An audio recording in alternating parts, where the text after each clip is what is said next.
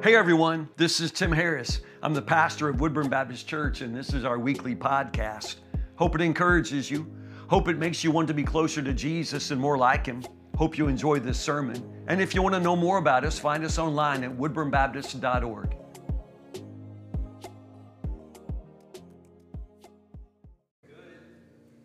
Good. Good to see you all this morning. Thank you for coming out. I hope you'll do this with us for several days this week. Open your Bibles to the book of 2 Chronicles chapter 7. 2 Chronicles chapter 7. This morning we were getting ready for everything, and Ben, our tech dude, said sometimes he feels like he has PTSD when you say the word revival because he grew up a worship pastor's son.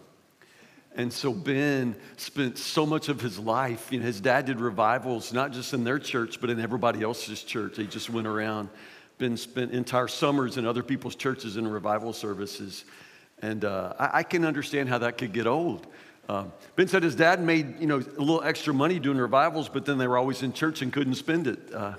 It was hard. I grew up in church as well, and I remember revival times that came around in the old days. We'd often do them twice a year. I know a lot of you perhaps grew up the same way. I remember long nights sometimes. I remember good preaching often. I remember sometimes wondering, was that revival? Was that revival? Because revival always seemed to promise something that was going to be more than just another Sunday morning or another Sunday night. It was supposed to be something extra from God, something new. And often at the end of a week of meetings, I wasn't sure we had it. In 1913 at Woodburn Baptist Church, they called the church together for a series of protracted meetings. That's what they called them back in the day. It was revival time. Pastor George Bush was his name, and Pastor Bush preached the revival services that year. They went for 13 days, twice a day. But after 13 days, they called it off because nobody was coming. This is in our church records. Nobody came. Nobody came. They made a special point in our church records to say it wasn't a pastor's fault. He preached good. It was good preaching. One lady moved her membership from Cedar Grove in Franklin. God bless her. And it rained all 13 days. So after 13 days, they called it quits. I guess we could understand that. In 1913, they were probably riding horses to church. I don't know for sure. Nancy, were y'all riding horses in 1913? I don't remember if they were still riding horses, but I know that it was hard to get to church twice a day back in those days. Interestingly, in 1923, they did the same thing again. They called the church to revival. Twice a day, you all, twice a day. That's back in the day when the school next door at Woodburn would bring the kids over for revival services in the morning. I think that's amazing. In 1923, it's the same kind of story. They tried the meetings. Again, the records show that the weather was terrible. It rained and rained and rained, and so they called them off early and said it was good preaching, but whatever. It wasn't revival. In 1929, Woodburn Baptist Church had revival. And they had revival twice a day for over 14 days. Something like 16, 20, I can't remember, 16, 20, maybe 23 people got saved in that time. People were joining the church.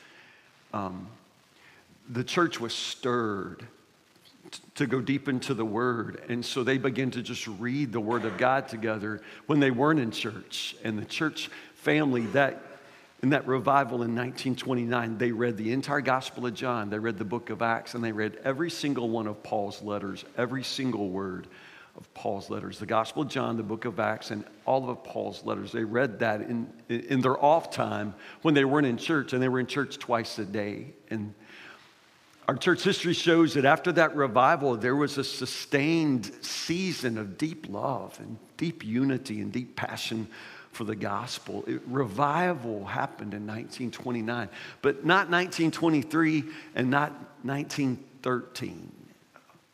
How do you explain that? What was different about 1929? Because if you just look at the structure of it, it was always the same thing. The pastor preached. They didn't bring in any evangelists from outside. It was the pastor at the time, and he would preach, and he would preach pretty good, is what the records would say. He'd preach.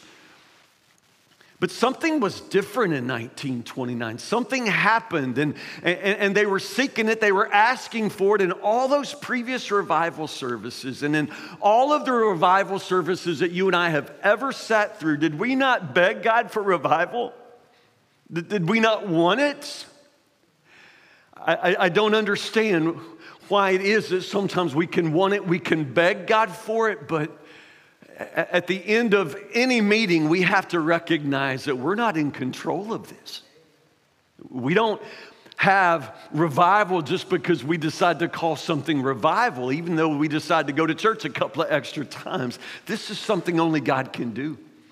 Something only God can do. But God promises to do this if a couple of things happen, and that's where the verse comes. It's the famous revival verse. Most revivals I've ever been to in my whole life, we would read this verse and we understood that this is how revival comes. 2 Chronicles chapter 7, verse 14. Rod just sang these words, and I remember singing the words to that tune when I was a kid in revival services, but I'm telling you, I don't know that I've ever seen a genuine revival. But this is what the scripture says. 2 Chronicles chapter 7, verse 14. Read these words with me. Then if my people who are called by my name will humble themselves and pray and seek my face and turn from their wicked ways, I will hear from heaven, will forgive their sins and restore their land. 2 Chronicles chapter 7, verse 14. I've been told all my life this is the key to revival. Then if my people who are called by my name will humble themselves. I've heard evangelists say that pride will kill a revival if we come at God proud of ourselves. I've also heard that in the midst of some really great revivals, pride is what killed the revival itself, because people began to say, my goodness, look at what God is doing with us. Look at what's happening with us. And then all of a sudden they start getting some attention for what God was doing, and it becomes more about the people than it ever was about God, and pride can kill the whole thing. So humility is not just how you seek revival. Humility is our way of life. It is the revived way of life. Pride will kill it every time. My people who are called by my name will humble themselves and pray.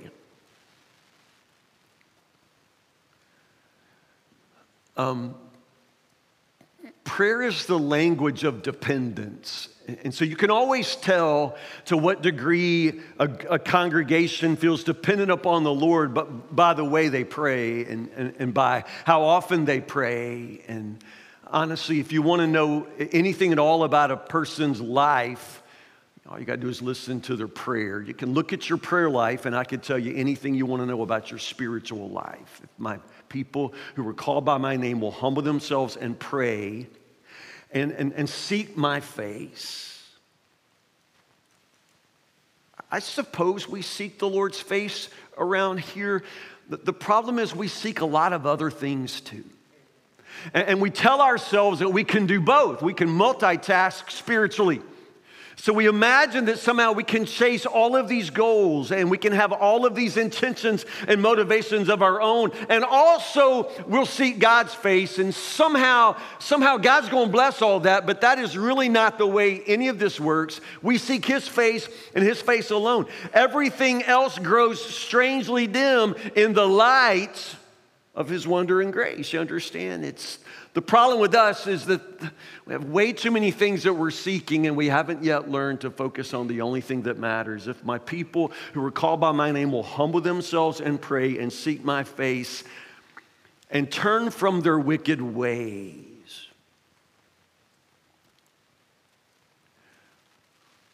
Is that there? I will hear from heaven and will forgive their sins.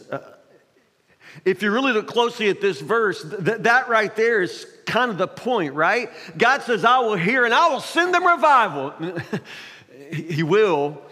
But you see how revival comes, right? It comes when my people, we're not talking about, the world, because they're not going to do any of this.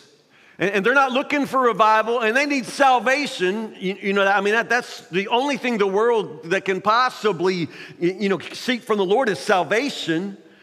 This is something that's happened with God's people, and God's people have to turn from their wicked ways. I guess that's where humility comes in. That's where all of this comes in, because I am very, very slow to recognize my wicked ways. I can see other people's wicked ways. I can watch television. I can identify it in the world. I can watch the news and get all upset about the world and how wicked it is. But revival doesn't come because I'm really disturbed about the sin of the world, but I'm really not very disturbed about the sin of the man in the mirror. Turn from their wicked ways. You know what? Revival has never come in your life and my life. We don't want to change. Revival requires change. If you ever read, the story of revival services, the moral of the story is, they had a week or two of meetings, but then everything just went back the way it was. See, nothing changed. If nothing ever changes, nothing ever changes. And at the very end of all of this, revival is change. You have to be seeking change, personal change. Your habits in the Bible will have to be different. When revival happened at Woodburn Baptist Church in 1929, this congregation went to the Word. Your prayer habits will have to change. Everything about your life will have to change. If you're going to live a life that God Himself is going to ignite, a life that God Himself will bless and understand, you're going to have to change. Turn from their wicked ways. That's a change of life. It's a change of direction. It's not just feeling bad about it, saying a prayer about it. It's a change in your life. Revival is change. My people who are called by my name will humble themselves and pray and seek my face and turn from their wicked ways. I will hear from heaven. I will forgive their sins and I will restore their land. Now let me ask you, what's the most important word, perhaps, in that entire verse? What would you say? What's the most important most important word? Turn? Yeah, that's a good one. I will hear from heaven. This is what God does. Yeah. What else? All important words. I'm not playing a game with you. All of these words matter. Restore. Yeah, I will restore. I will heal their land, the King James says. I love that. Yeah. My people, who are called by my name. Yeah. Humble. Yeah. Yeah, pray. Yeah, seek. Yeah. I just want to call your attention to the one word that you probably overlook. It's the first word. It's then. Then. What does then mean? Then. In any sentence, in any context, when you put in the word then, what does that mean? Pastor Tim asked the question, and then there was silence. What does the word then mean? We all got hungry, and then we went for lunch. Yeah, then. Well, what does it mean? What does it designate? Yeah, it has to do with timing. It has to do with timing. Then. Okay, so then is a word about timing. So all of this that is captured in 2 Chronicles chapter 7, verse 14, it's very, very important, but understand there's a timing to it. So you really have to understand a little bit more about what's happening in 2 Chronicles chapter 7, verse 14, so that you can recognize the timing here. Because like in everything else with revival, timing is everything. So then, if my people, so what comes before then? Well, you're not going to like it, which is probably why we don't read this. Back up with me. Let's go to verse 12. This is actually words God is speaking to Solomon upon the dedication of the temple. And this is what God says. Verse 12, one night the Lord appeared to Solomon and said, I have heard your prayer and have chosen this temple as the place for making sacrifices. At times, I might shut up the heavens so that no rain falls, or command grasshoppers to devour your crops, or send plagues among you. Then, if my people who are called by my name shall humble themselves and pray and seek my face and turn from their wicked ways, I will hear from heaven and will forgive their sins and restore their land. Understand, then is a very, very important word. So what does it relate to? When is it that all of this stuff is supposed to happen? Yeah, in that moment when you realize that God all of a sudden is having to shout into your life. And if you've lived long enough and walked with the Lord long enough, then you realize sometimes God will have to raise his voice. Some of you are raised by parents and no matter what, you didn't ever want to hear mama raise her voice, because if she did, you never want to hear your daddy raise his voice. And sometimes your Heavenly Father will raise his voice into your life. Why? When? To get your attention. For whatever reason, being sinful people, we have a very difficult time focusing our attention on the Lord. No matter how much we go to church, church can be a wonderful place to catch up on your sleep. Act like I don't see y'all. Church can be a magnificent place. I've had people say, Pastor Tim, I have a lot of trouble sleeping. I'm just thinking, listen, play some of my sermons right there in your bedroom. God has given me a gift. I can speak and people just, it's just part of what you're welcome. You're welcome. I can put you right to sleep. I'm just saying that just because you manage to drag your bones into a church building, that doesn't mean that you are humble and praying and seeking God's face. So there are times when God has to get your attention. There are times when you are driving your life in the wrong direction and God has to bring you back. God will begin to raise his voice into your life. And in 2 Chronicles chapter 7, the way he describes those times back in Solomon's day was, I may have to shut up the heavens so no rain falls. Or maybe grasshoppers going to come and devour your crop, you see, or plagues among you. Now, I really don't think in most of your lives, grasshoppers have been the problem. It's been stink bugs. Y'all got stink bugs. God's trying to tell you something. With those stink bugs, no rain falls.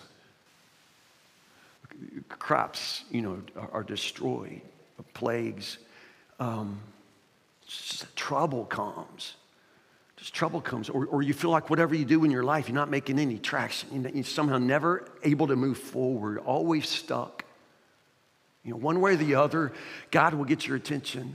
Now, I'm not saying every time a stink bug crawls across your kitchen floor, the Lord's trying to tell you something, but I do want you to recognize it's never a bad idea to ask God if he wants to tell you something. I'm not saying that every time trouble comes that the Lord's trying to tell you it's because of your sin, but honestly, it's not a bad habit just to ask the Lord, just to search your own heart. God, is there something you're needing to tell me? Are you raising your voice into my life? Do I need to pay attention? Because I'm telling you, God is trying to tell you something. He's always trying to tell you something. And if a stink bug or anything else manages to raise your head and turn your eyes back toward the Lord, then I'm telling you, that's a good thing. You've got to learn your desperate need of him. The bottom line is sometimes God will give you distance in order to teach you to reach for him. You ever just had those moments in your prayer life where you feel like your prayers are just bouncing off the ceiling? You ever actually tried to read the Word of God and it's just like reading a dead book? You ever been in those just dry, difficult, dark moments of the soul? When it just seems like, God's not listening, God's not moving, God's not seeing you. Why does he do that? Is it torture? No, no. Sometimes God gives you distance to teach you to reach for him because you must learn to reach for him. You must understand that everything that you desire, everything that you require, it comes from him. Sometimes it seems like he steps back, but he's never going to leave you. He's never going to abandon you. He's never going to forsake you. But sometimes I really believe he'll give you distance so that you'll learn to reach for him. You must learn to reach for him because there are things that only God can do for you. Which brings us back to 2 Chronicles chapter 7. This is the most amazing chapter. We pick out that one revival verse there, but we sort of miss everything else that happens here. Go back to 2 Chronicles chapter 7, verse 1. Just this little thing. When Solomon finished praying, fire flashed down from heaven and burned up the burnt offerings and sacrifices, and the glorious presence of the Lord filled the temple. So somebody tell me why that's not our revival verse? Why is that not our revival verse? When Solomon finished praying, fire flashed down from heaven. What does that mean? Well, you know, it's all written in the ancient language of Hebrew, and in the actual Hebrew, what it means there is fire flashed down from heaven. That's what it says. How did Solomon do that? What in the world did he pray? Well, he prayed this really, really long prayer that you find in 2 Chronicles chapter 6. I mean, it's a long prayer. And when he finished praying, fire flashed down from heaven. Fire flashed down from heaven and burned up the burnt offerings and the sacrifices, and the glorious presence of the Lord filled the temple. Understand, in this moment, Solomon is dedicating the temple. They built a new temple. Now they're dedicating it, and now they're begging God's presence to come and fill that place because they realize that it may be a glorious temple, but if God's presence is not there, it's just another empty house.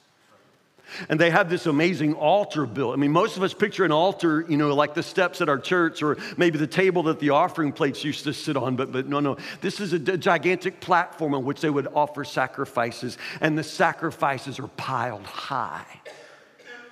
But understand, the only thing they can do is bring the sacrifices and lay them there. Only God can light the fire. It's one of the wonderful mysteries all through the Old Testament, this fire at the temple. And it's so interesting to me, and I almost wish that, I mean, I can't say that I could improve on Scripture, but I wish that the Old Testament would remind us more often this miraculous fire that burns at the temple, because you understand, only God can light it. Only God lights the fire at the temple. You got to go back to the very beginning with Moses in the book of Leviticus, when at the very first moment when the sacrificial system begins, God lights the fire. God lights the fire, and then God tells the people what? Now you keep it burning. You keep it burning, because I'm telling you, if that fire goes out, you can't just pull out your little, Zippo lighter. You're not going to just rub some sticks together. Only God lights the fire. So understand, God lights the fire of devotion and worship. It's your responsibility to keep it kindled.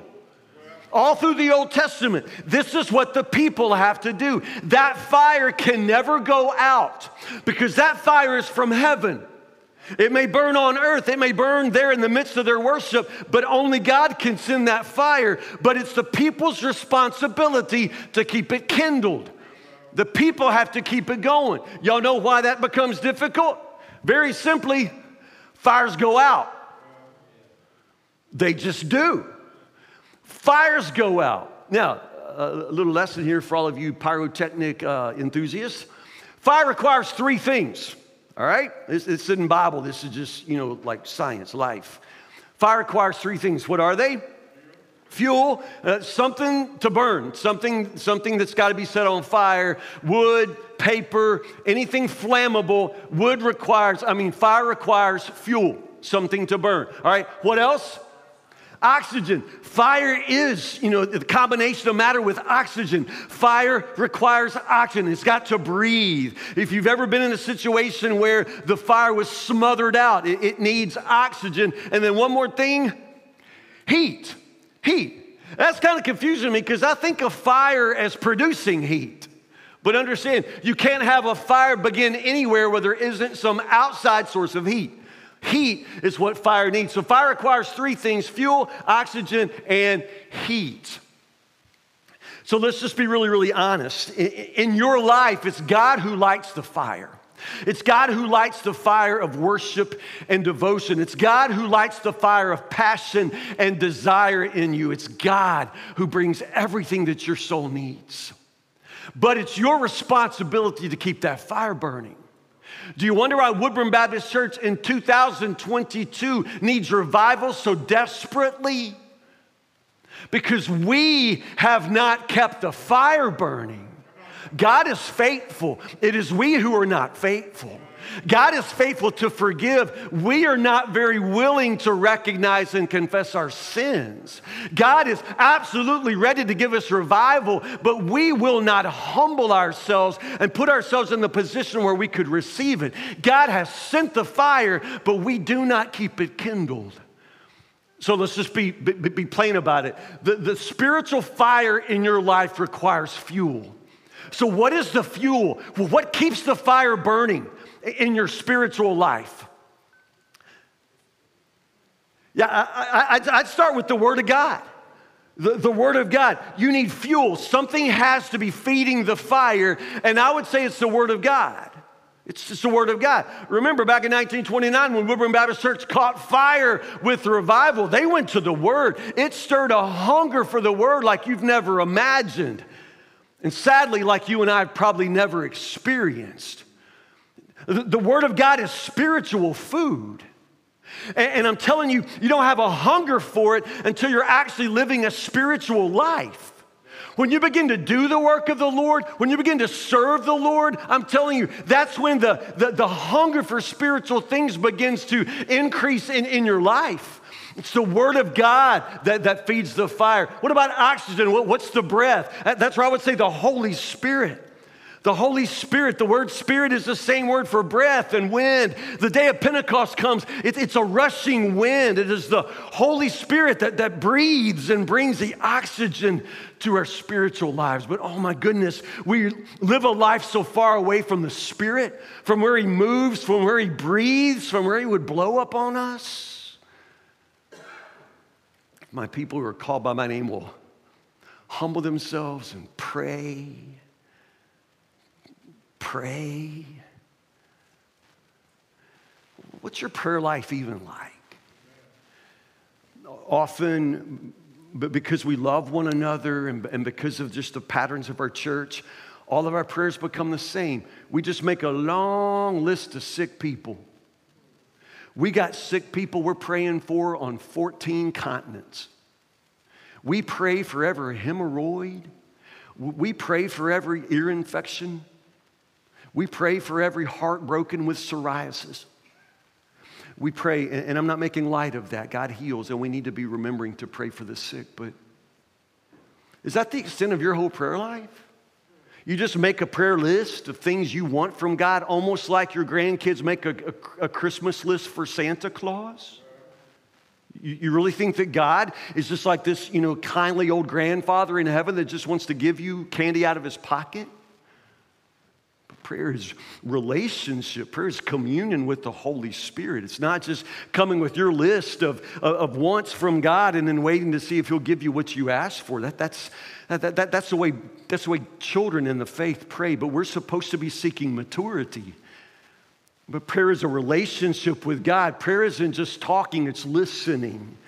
It's not just coming to God and telling Him about all the sick people like He don't know about the sick people. It's coming before God almost like a soldier would come to the commander and wait for instructions.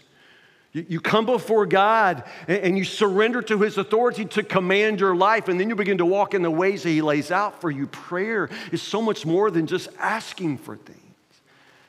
It's the very life of the Spirit. And then heat.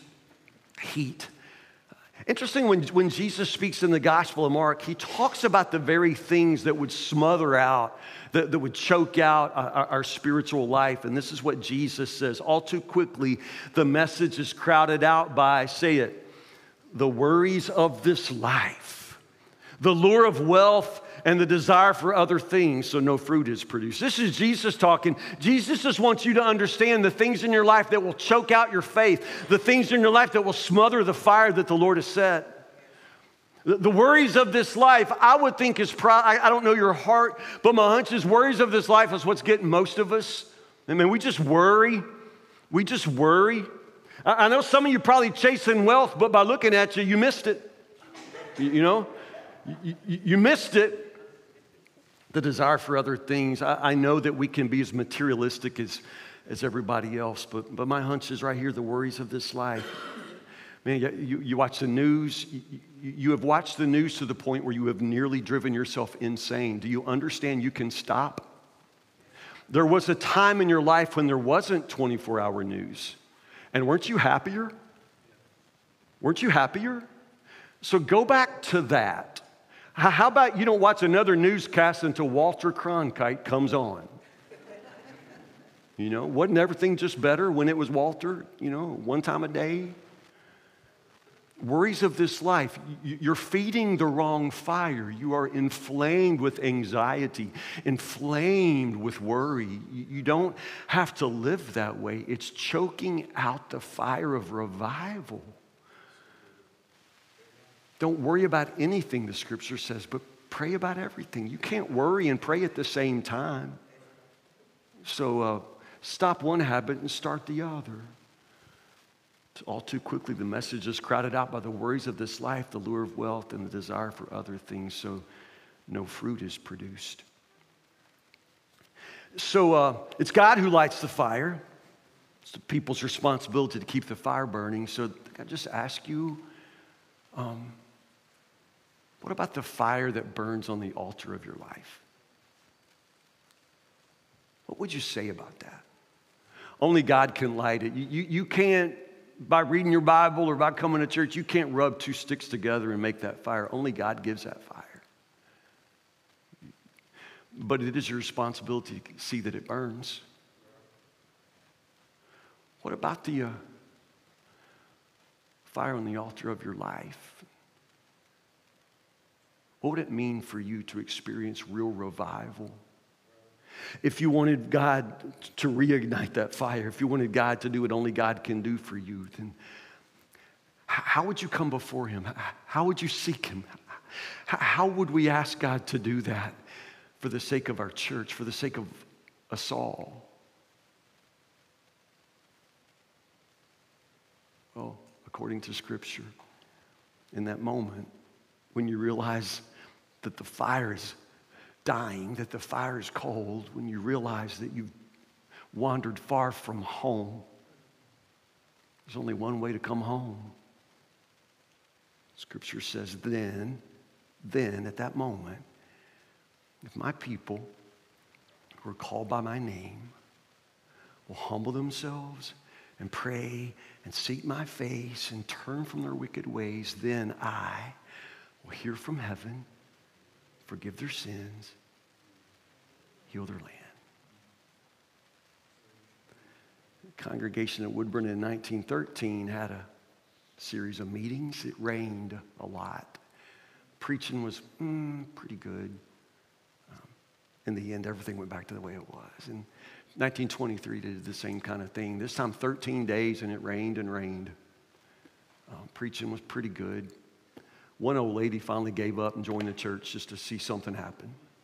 Cedar Grove from Franklin. But in the end, everything went back to the way it was. In 1929, Woodburn Baptist Church came twice a day for 2 weeks. And the fire came down. And things weren't the same after that. I really want that to happen again. You pray with me?